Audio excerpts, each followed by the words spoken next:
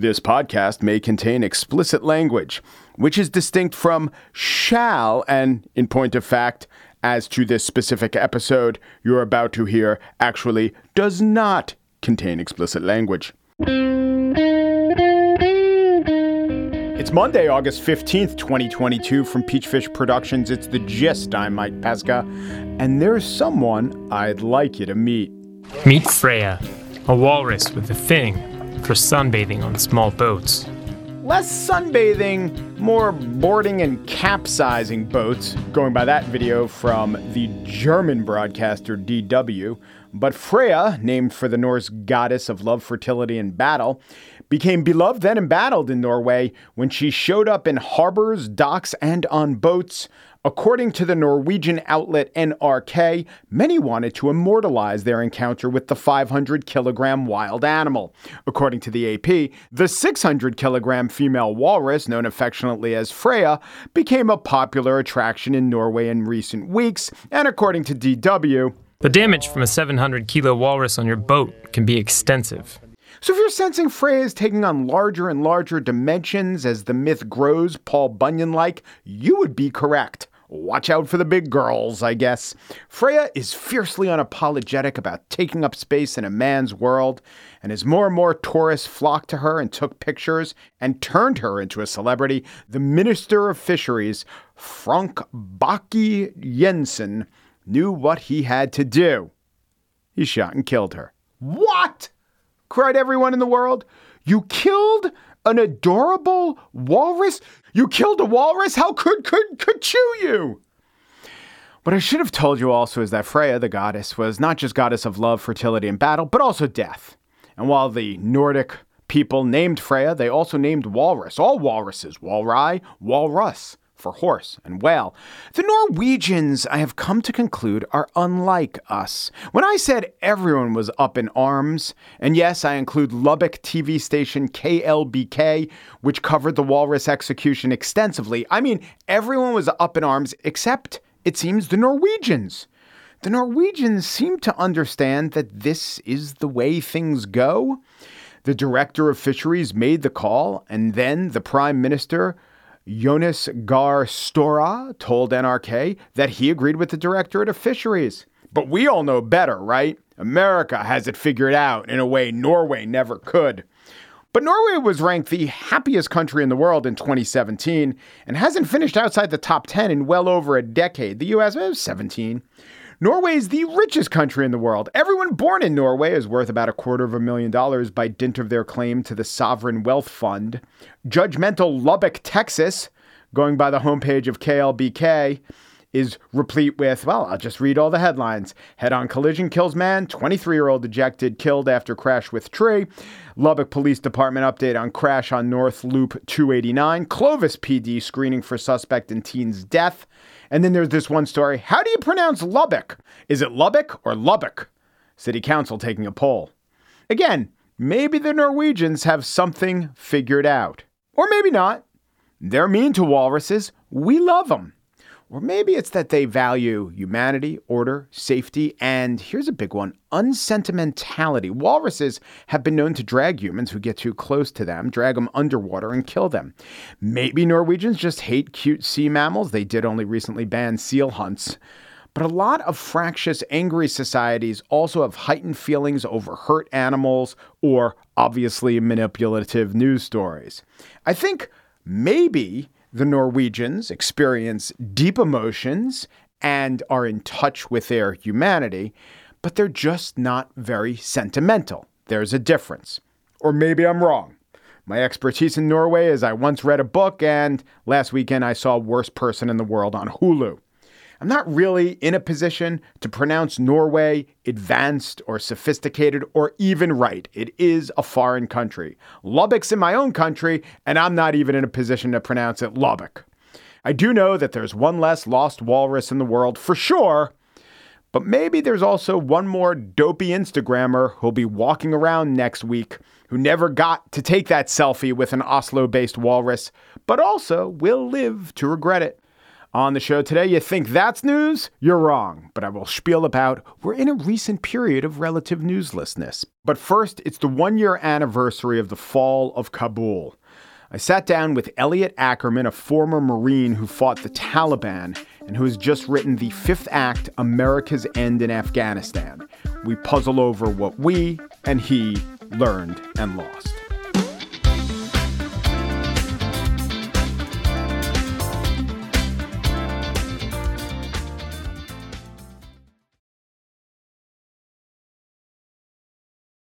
Elliot Ackerman is a former Marine. He then became a CIA tactical officer. He served in Iraq and Afghanistan. He's the recipient of the Bronze Star, the Silver Star, the Purple Heart, and a couple medals or awards you can't pin on your chest, like a finalist for the National Book Award.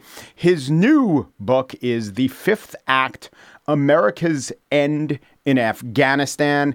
It is crafted fantastically well. It is the only book I've ever read where the word routine becomes a gut punch, thanks to his experiences and his skill. Elliot, welcome to The Gist. Thanks so much for having me on. So this book does a lot of things, and it weaves through experiences cutting back and forth in time. But it also, at least pressingly and in the moment, tells about your experiencing helping people evacuate from Afghanistan. So I know that you were actually at a lunch with the ambassador to Afghanistan when the withdrawal was announced, but that was different from the chaos that happened a few weeks later. Can you take me through the weeks leading up to the actual collapse, and what were you hearing and what were you thinking about in terms of, this is going much worse than I even anticipated? Well, the withdrawal was announced in April of 2021, and that's the lunch that you mentioned, which I write about a little bit in the book. And I just, by total coincidence, the Afghan ambassador had become a friend, and we had a lunch scheduled for the same day that President Biden announced the withdrawal that at that time was scheduled for September 11th, 2021. And then really from April until August, which is when the withdrawal finally occurred at the end of August of last year, it was sort of just this, these months were, filled with anticipation as to, what is going to happen? How are we going to pull this off? And most importantly, what is going to happen to all of our Afghan allies and those who had aligned themselves both with the U.S. government, but also with the government of the Republic of Afghanistan? What's going to happen to these people? Because they are not going to be able to live safely in an Afghanistan that is ruled and governed by the Taliban. And so increasingly there's sort of this build of voices asking those questions, which kind of starts to reach a crescendo by late July and early August as cities around Afghanistan begin falling to the Taliban, and it becomes obvious that the Taliban are going to take the whole country in one foul swoop, and none of the Afghan government is going to endure past our pullout. And then that crescendo, really peaks in the last 2 weeks of August and the evacuations out of the airport in Kabul. So when you were writing about this in the New York Times, you were talking to people, high up people in government. Were you getting satisfactory answers? I mean, they're not going to, even though you have, status as a CIA veteran, they're not going to reveal to you tactics and operations. But was there a sense of foreboding, or were they at least in their words saying, we've got this covered, we have an evacuation plan? Well, I think it's important to kind of unpack the plane that this book is sort of written on, in so much as it's not as though I'm like calling up high-ranking officials and other folks to, demand answers from them. It's just this war's gone on for 20 years. So I'm in my early 40s. This thing began when I was 21, and my friend group, the people I've grown up with, we all grew up together in these wars. So now suddenly we're 20 years into this thing, and the people I'm talking to about this, I was a Marine, but now I'm a journalist. One of the people I write about in the book is Congressman Seth Moulton. We were contemporaries in the Marines. Now he's a congressman. Other people I write about in the book are comrades of mine from the Marines who have either stayed in or left to go work at intelligence agencies. And now they're, relatively senior up in those organizations. So those are the people I'm sort of just having conversations with, and we're all kind of wondering what's going to occur. But those are more, those are personal relationships that are also official relationships, if you follow me. And then as Kabul starts to collapse, the hierarchy collapses too. And everyone, I think, in those days is just trying to do the right thing to help these Afghans we've worked with get out because their lives are now under threat. Right. The chaos of the last days. And there you are working the phones, talking to admirals, talking to the woman who runs the Sesame Street to get her puppeteers out, coordinating withdrawals from Italy. But you're successful to a large extent. And I just got the impression, or I had the question, is this guy who's actually out of government doing the job that we would want our government to have done? And it's not you, it's everyone in your friend group and the people who had connections with interpreters over 20 years, giving names and code words to people trying to get into the gate as those planes were leaving Kabul. But what about that question? Was there any competent or many competent members of the actual government having the same impact that well-meaning, essentially volunteers from the outside were having? What you saw happen last year was, in many respects, a crowdsourced evacuation where individual citizens were putting up money to fly private planes into Kabul, were making rosters of Afghans to be evacuated, were coordinating convoys of buses to get people into the airport. And in my case, sort of leveraging old personal networks to try to, say this is the group that's going to come in. Can you let them in? You're at the gate, because several of the Marines at the airport, I happen to know them. So you see this crowdsourced response that exists in tandem with what was our government response. And with regards to the government response, I just want to be very clear. The soldiers and the Marines who were at the airport in those days, did a heroic job. They were placed in a horrible situation and really outperformed given the circumstances. But then there is the government response, the administration response, and I think there are real questions as to whether or not the administration performed competently in terms of the procedures they had in place to get people out. I was angrier than even when it played out. Angry as an American, as someone who thinks the government doesn't have overwhelming powers to recast the world. Look, they lost the war in Afghanistan, but at least they could have anticipated and done some planning. And I think your book is an indictment of the failure to do so. And even if someone wants to argue, was there a good way to withdraw from Afghanistan? I would have to say, this is certainly a bad way. Well, there were things that could have been done, so this would occur differently. And there were people who were vocal about that in that period from April up until August. People like Representative Peter Meir or Jason Crow or Seth Moulton. This is a bipartisan group of veterans who serve in Congress who are basically they were saying, we need to begin an evacuation process and evacuate people to Guam. This was done in the Vietnam War. It was done with the Kurds after the Gulf War. So saying this needs to happen. Now, that being said, I want to make sure I'm fair. I understand why the administration felt that they were in a little bit of a pickle. Because if when we announced our withdrawal in April, you might recall, President Biden was saying kind of through the summer, the Afghan government's going to hold together. The Afghan army is an institution we've invested in deeply over 20 years. They're going to hold.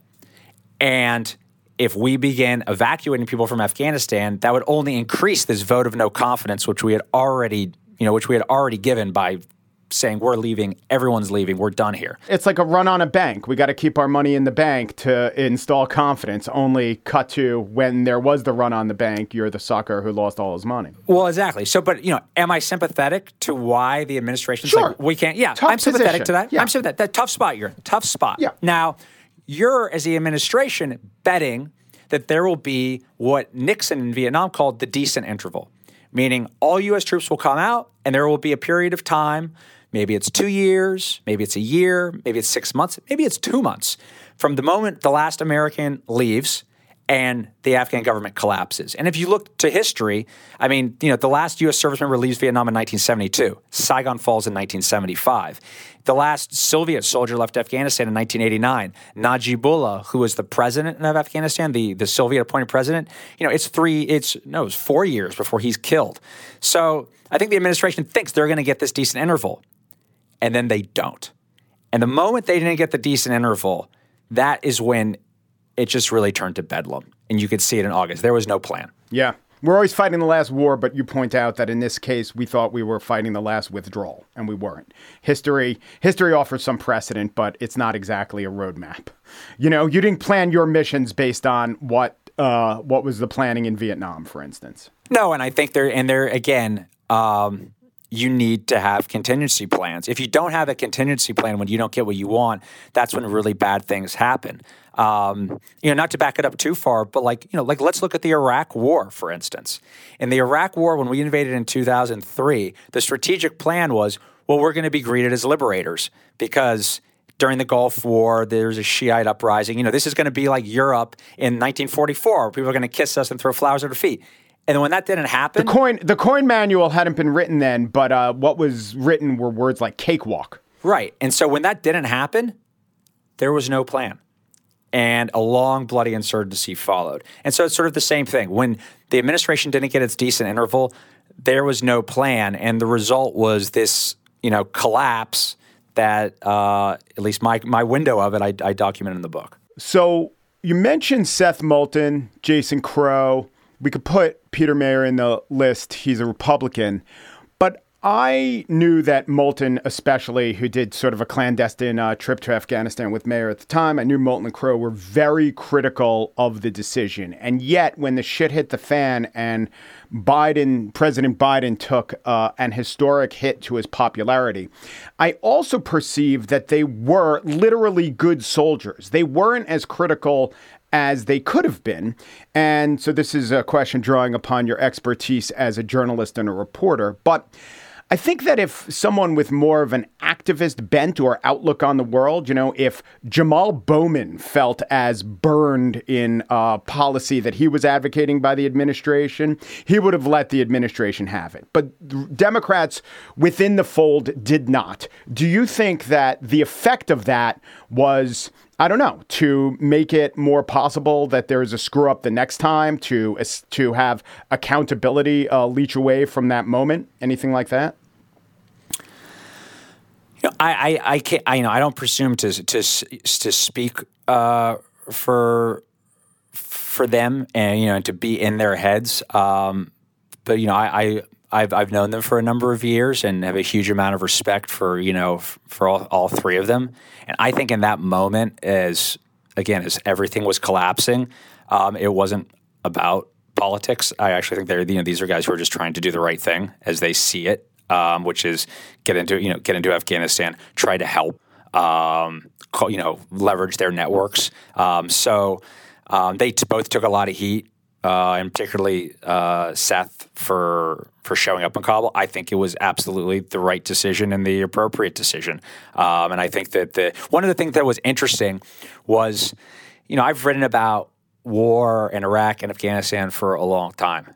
And particularly with Afghanistan, no one cared. I mean, no one cared about Afghanistan for years and years and years. I mean, there was a poll in 2018, Rasmussen, before the midterms, put a poll in the field to prioritize Americans' issues, what they cared about. When they asked about Afghanistan, 44% of Americans, it wasn't they didn't care about Afghanistan. They couldn't even tell you whether the war was still going on. They just forgot about it. So the what was so what? What? Afghanistan what? Please are we still define doing? the issue. Yeah, are we still doing that? So what was interesting was to see how now suddenly everyone cared about Afghanistan again. And so you have to yourself, well, why does everyone care now? And the reason they care is because it suddenly became, Biden was taking this huge hit to his popularity. It looked really bad, and it was threatening many other political things that he wanted to achieve with his administration. And I think in American life today, everything is politics. I mean, politics has seeped into every facet of American life. So you might look at me skeptically, like I actually don't think what they were doing was politics. I think what they were doing was, like me, they're vets, and they sort of, what am I going to do when Afghanistan ends? How am I going to feel like I did the right thing? And they're like, I can get on a plane and I can try to help. And they got on a plane and they tried to help. Yeah, no, that was my impression as well. And in fact, I think that everything being politics allowed the Biden administration, which I've been normally supportive of generally, allowed them to escape some criticism. And I fear, sure, the right, Fox News, they're going to criticize no matter what. And you kind of price that in and maybe you say, well, they're criticizing. You can't take that seriously. I wonder if the people who we depend on to make decisions correctly are going to take this into account. Are they going to be apolitical enough to look at this and maybe learn from the last mistake? Well, I would say my experience at a number of junctures, whether or writing or speaking of the issue, was I was disappointed to see people that I typically believe are well-reasoned folks try to tell you that everything was going great in Afghanistan for political reasons. It's like, turn on the television, open, like I'm dealing with, like, this is a disaster. And right. Or what they say is what they say if they want to be reasonable is something like, look, it was a disastrous war. There's no good way to withdraw, implying that every single other way was equally as bad. And that's just not as true. Or sort of, a little bit of hostility. Like, how could you say that? Just this clarity that you can't say anything that's against the team. I mean, listen, I'll just be pointed about it. Like, partisanship makes you really dumb. When you become a partisan, you kind of become stupid because there will be things happening right in front of your face that everyone can see the reality. But if you are so much on one team or the other, you're going to ignore that reality, or you're going to have to shoehorn it into some ridiculous rationale that is dumb to try to explain it in a way that is advantageous to your team. And so there were moments in the Afghan withdrawal where, you could see, I mean, obviously the right is going to clobber Biden with this in very partisan ways, and they did that. But you could see people on the left, needing to shoehorn this into some victory narrative that, sounded frankly, pretty silly. Yeah. So let's go back a little bit. Do you think the war in Afghanistan was ever winnable, as we defined winnable, as the U.S. defined winnable? I think it begs questions as to what it means to end a war. And I don't say that. I'm not trying to play semantic games here. But I think the stories we tell ourselves about war are critically important. So was the Afghan war ever winnable? Well, we at the end of the Afghan war determined that victory meant all of our troops would come home and there would be peace flourishing throughout Afghanistan, independent of any type of U.S. presence. I don't think we've ever achieved that in any of the wars that we've nominally won. Certainly not the Second World War. We still have a massive presence in Europe, a true presence that is whose relevance has been shown to really matter since the Russian invasion of Ukraine. Weirdly, we kind of achieved that in the war we lost with Vietnam. Yes. The only time all of the troops come home is when we lose the war. And we lost in Afghanistan unequivocally. What does it mean to win? When we look at the war in Afghanistan, particularly from sort of 2002 and 2003 on, a year and a half or two after we get there, and it kind of stops being about Osama bin Laden and it starts becoming about nation building, no one can even agree what winning means. And I think the fact that for 18 of the 20 years that we fight in Afghanistan, there isn't even a consensus on what the objective of the war is and what winning means is clearly one of the reasons why you lose the war. There has to be some type of clarity of mission that we never had in Afghanistan. And, and this goes back to your idea of, the way we wage wars. Is it about nation building? Is it about counterterrorism? Like, what is this war about? And no one ever really figured it out. And so, the war ended the way that it did. But it's also, I think, fascinating that, you have 20 years of sort of a rudderless war, but the way it ends is so sharp and so clear that in many ways the ending is sort of the outlier of the entire war. And sort of this, the war begins with a rapid blitzkrieg into Kabul, and the Northern Alliance and Americans, we take Kabul, all of Afghanistan, it seems as though we've won. And the way the war ends is a Taliban blitzkrieg into Kabul, and it seems as though they've won. But, the ball keeps bouncing in Afghanistan. And, we had the recent news that Ayman al-Zawahiri, the leader of al-Qaeda, was killed in Kabul. And, America might be done with Afghanistan, but I do not think Afghanistan is done with America. Elliot Ackerman is a former White House fellow and Marine, served 5 tours of duty in Iraq and Afghanistan, where he received the Silver Star, the Bronze Star, the Purple Heart. His new book is The Fifth Act, America's End in Afghanistan. Elliot, thanks so much. Thanks for having me.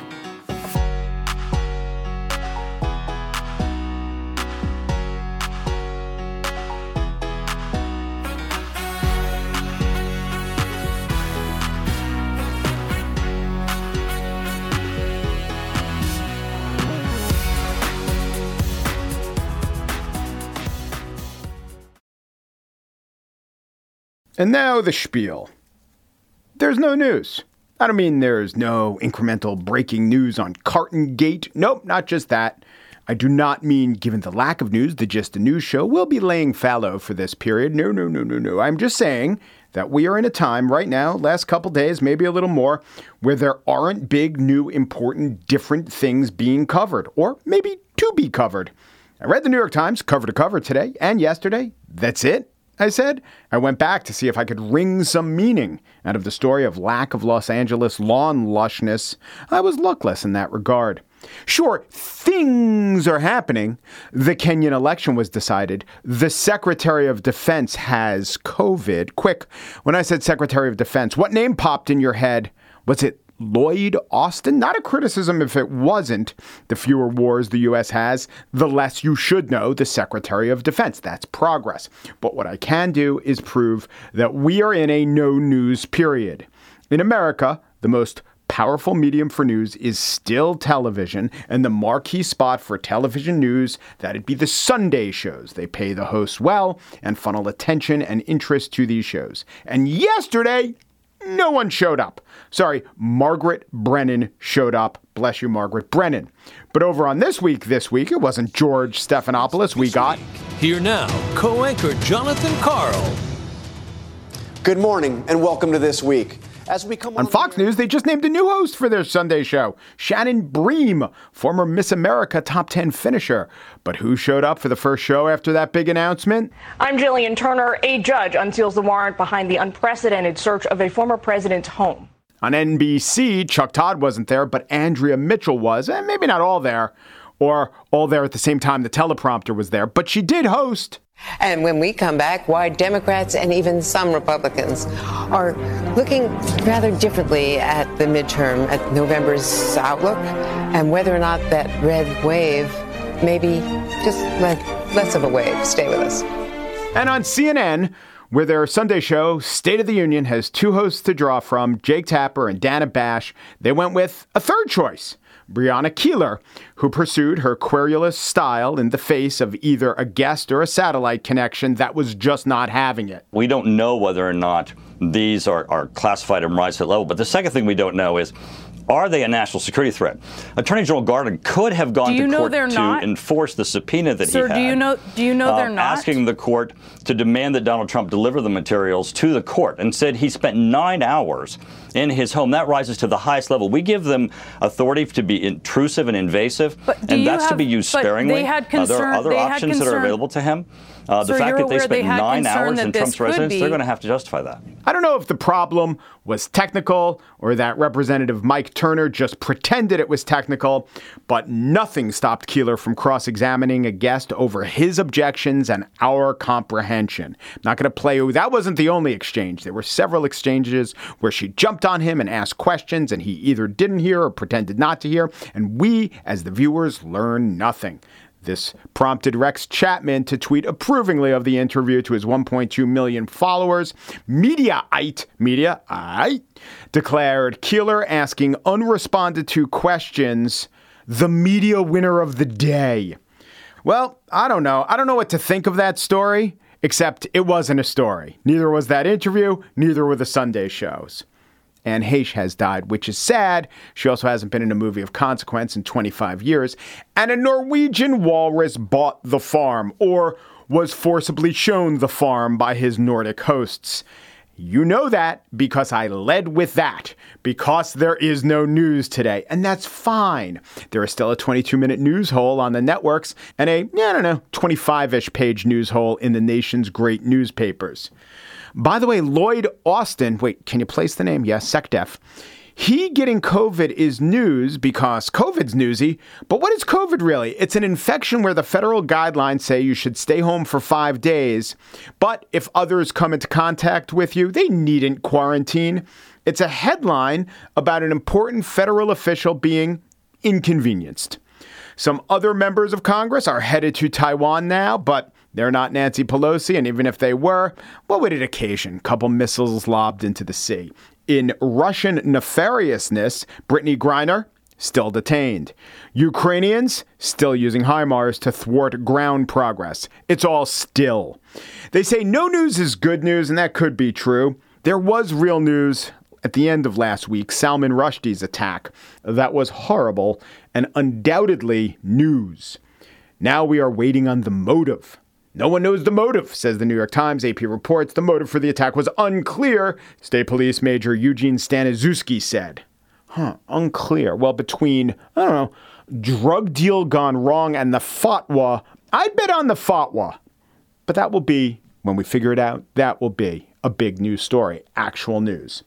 Now, I did use this newsless period to read 3 very good stories. One was a pretty short one. Great pictures, though. Catherine Rampell's foray into an IRS cafeteria really drives home how behind the times the IRS is. Maybe they did need all that funding. And check out the Tingle tables. I don't want to give away more than the Tingle tables.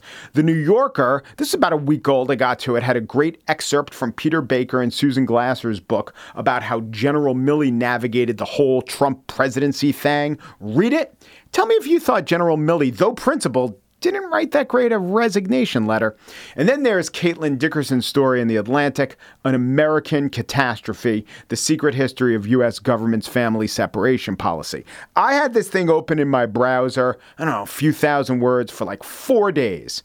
But a story of that length, even if I know I got to read it, it's so unappetizing. I approached it out of a sense of duty, and I didn't really tackle it. But today, it came in the mail in the form of the Atlantic print version. Such a great read. Horrible stories online are doubly horrible, which makes them, I think, somehow less impactful. You're fighting or filtering the horror. Give me print every time. But not in newspapers from today or yesterday. We'd have been well served if during times like this, the big newspapers give us a public service message. Page 4. Read a novel, just huge letters. Try a novel. Or today it could say, you can go online. You can watch Dr. Oz shop for crudité. That's fine. That counts. Or the Mets are 17-3 in their last 20, which I know you probably don't care about, but substitute your own basically irrelevant sport fun fact right there. Just admit it and don't try to turn the lack of news into something newsworthy by bombast, graphics, or not slowing down when you interview a representative from Congress. And I'll speak to you all tomorrow. I make this vow. News or no news, I've got things to say. They might be urgent, they might be breaking, they might just be stories. Or perhaps I will give you the tale of a group of Laplanders shunning a beached narwhal as covered by local news Channel 8 Lubbock, or maybe Lubbock.